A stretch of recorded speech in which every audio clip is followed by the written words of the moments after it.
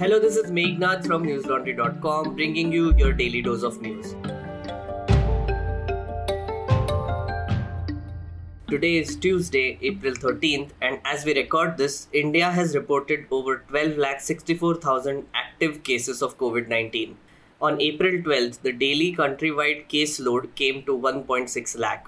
Maharashtra continues to be the biggest contributor to the daily tally, followed by Uttar Pradesh and Delhi.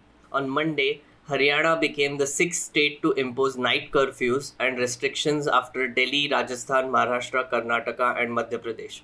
Economists opine these curves may cripple the country's economy that was already witnessing a slow recovery from the lockdown last year. Here are a few important COVID-19 related updates. With devotees visiting the Kumbh Mela in Haridwar amid a surge, the fears of the event becoming a super spreader is a possibility. Reports indicate that the Uttarakhand government is struggling to keep basic preventive measures in place. On the 12th of April, over 28 lakh devotees turned up for the second Shahi Snan or royal bath in the Ganga. According to medical department officials, out of 18,169 devotees who were tested between Sunday and Monday, 102 were found to be positive. Delhi Chief Minister Arvind Kejriwal has urged people to stay at home, considering the spike in cases in the national capital. He told the media on Tuesday, quote, "As per the report available with me, 13,500 cases have been reported in the last 24 hours. During the peak in November, 8,500 cases were reported. Compared to that, we are already reporting 13,500 cases. This wave is dangerous," unquote. He also requested the centre to cancel board exams for students amid fears of the examination centres becoming hotspots. Kejriwal said, quote, 6 lakh children in Delhi are going to write the CBSE exams. Nearly 1 lakh teachers will be a part of it too. Children's lives and health is very important to us, unquote. Although there are no official updates on the cancellation, reports suggest the Ministry of Education is considering postponing the CBSE exams for classes 10th and 12th. The centre has fast-tracked emergency approvals for foreign-produced COVID-19 vaccines. According to the Union Health Ministry, over 10.85 crore people have been administered at least one dose of COVID-19 vaccine so far. Despite this, states have been flagging a shortage of vaccines. With this move, the plan is to expand options available for domestic use and increase the pace and coverage of vaccination. Earlier today, Russian-made COVID vaccine Sputnik V was cleared for emergency use by the Drugs Controller General of India, DCGI. The first doses of this vaccine are expected to be available in India by the end of April. Now for some West Bengal election updates. In the ongoing assembly elections, the fifth phase of polling in West Bengal will happen on April 17th. Before that, West Bengal Chief Minister Mamata Banerjee's campaign schedule has been put on a pause. Banerjee is currently staging a protest in Kolkata against the Election Commission's 24-hour campaigning ban on her. On Tuesday afternoon, she was seen sitting in a tent, furiously painting pictures and showing it to the media. The EC imposed a ban on the TMC leader yesterday for her, quote, highly insinuating and provocative remarks which could lead to a law and order breakdown situation in the state, unquote.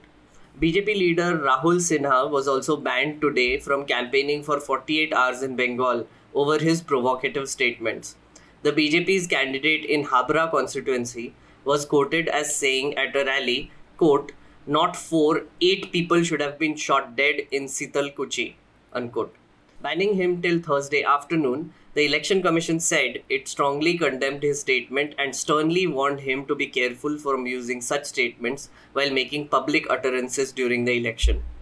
The Trinamool Congress had asked for action against Rahul Sinha and the BJP's Bengal chief Dilip Ghosh for what it called inflammatory remarks on the Cooch Behar firing.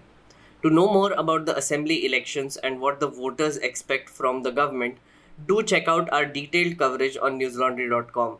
There will be a detailed ground report on the Cooch Behar firing incident on our website soon, so watch this space. The Black Lives Matter movement has gained momentum again after protesters in Brooklyn Center clashed with the police on Sunday in Minnesota. The protests erupted after a police officer had fatally shot a black driver in the area. The victim has been identified as 20-year-old Duante Wright. The shooting has sparked riots in an area already in turmoil over the trial for the death of George Floyd. The shooting took place just hours before a court was to resume proceedings in the trial of Derek Chauvin, the former Minneapolis police officer, for the death of Floyd in May 2020. Floyd's murder had sparked anti-race protests in the US and around the world last year. Organizers of the movement for Black Lives pointed to Wright's killing as yet another reason why cities must take up proposals for defunding an irreparably broken racist system. Japan has approved the release of more than 1 million tons of contaminated water from the destroyed Fukushima nuclear station into the sea. This is a move which is being opposed by neighbors including South Korea, China, and its own fishing industry. Japan has argued that the water release is necessary to press ahead with the complex decommissioning of the plant after it was crippled by the 2011 earthquake and tsunami, pointing out that similarly filtered water is routinely released from nuclear plants around the world. Analysts and environmental organizations have called on the Japanese government to think twice and be transparent and cautious before discharging the radioactive water into the ocean, which could lead to irreversible environmental damage. And now for some shiny polished diamonds from the jewelry stores of newslaundry.com. First up, do check out our detailed investigative report on the Scania bribery case. On March 9th, an investigation by Swedish network SVT, Germany's ZDF, and India's Confluence Media revealed that Road Transport and Highways Minister Nitin Gadkari had received a luxury bus from Swedish company Scania for personal use as a kickback. Gadkari had denied these allegations, saying that they are malicious, fabricated, and baseless. As it turns out, there is ample proof that he did in fact receive a luxury bus, and his family was closely involved in its remodeling and usage in a wedding. Read the complete report on newslaundry.com about the case and the allegations that followed.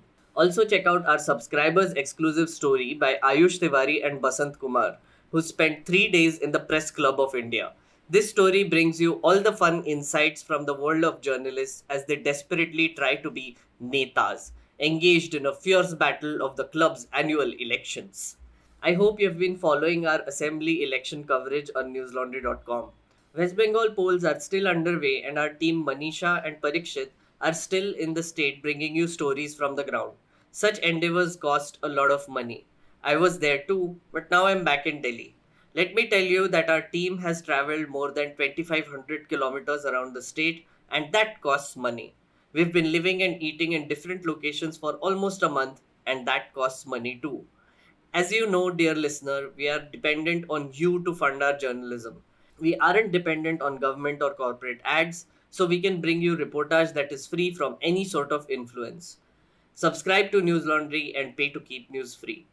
Do it. Do it now. Do it. I'll wait.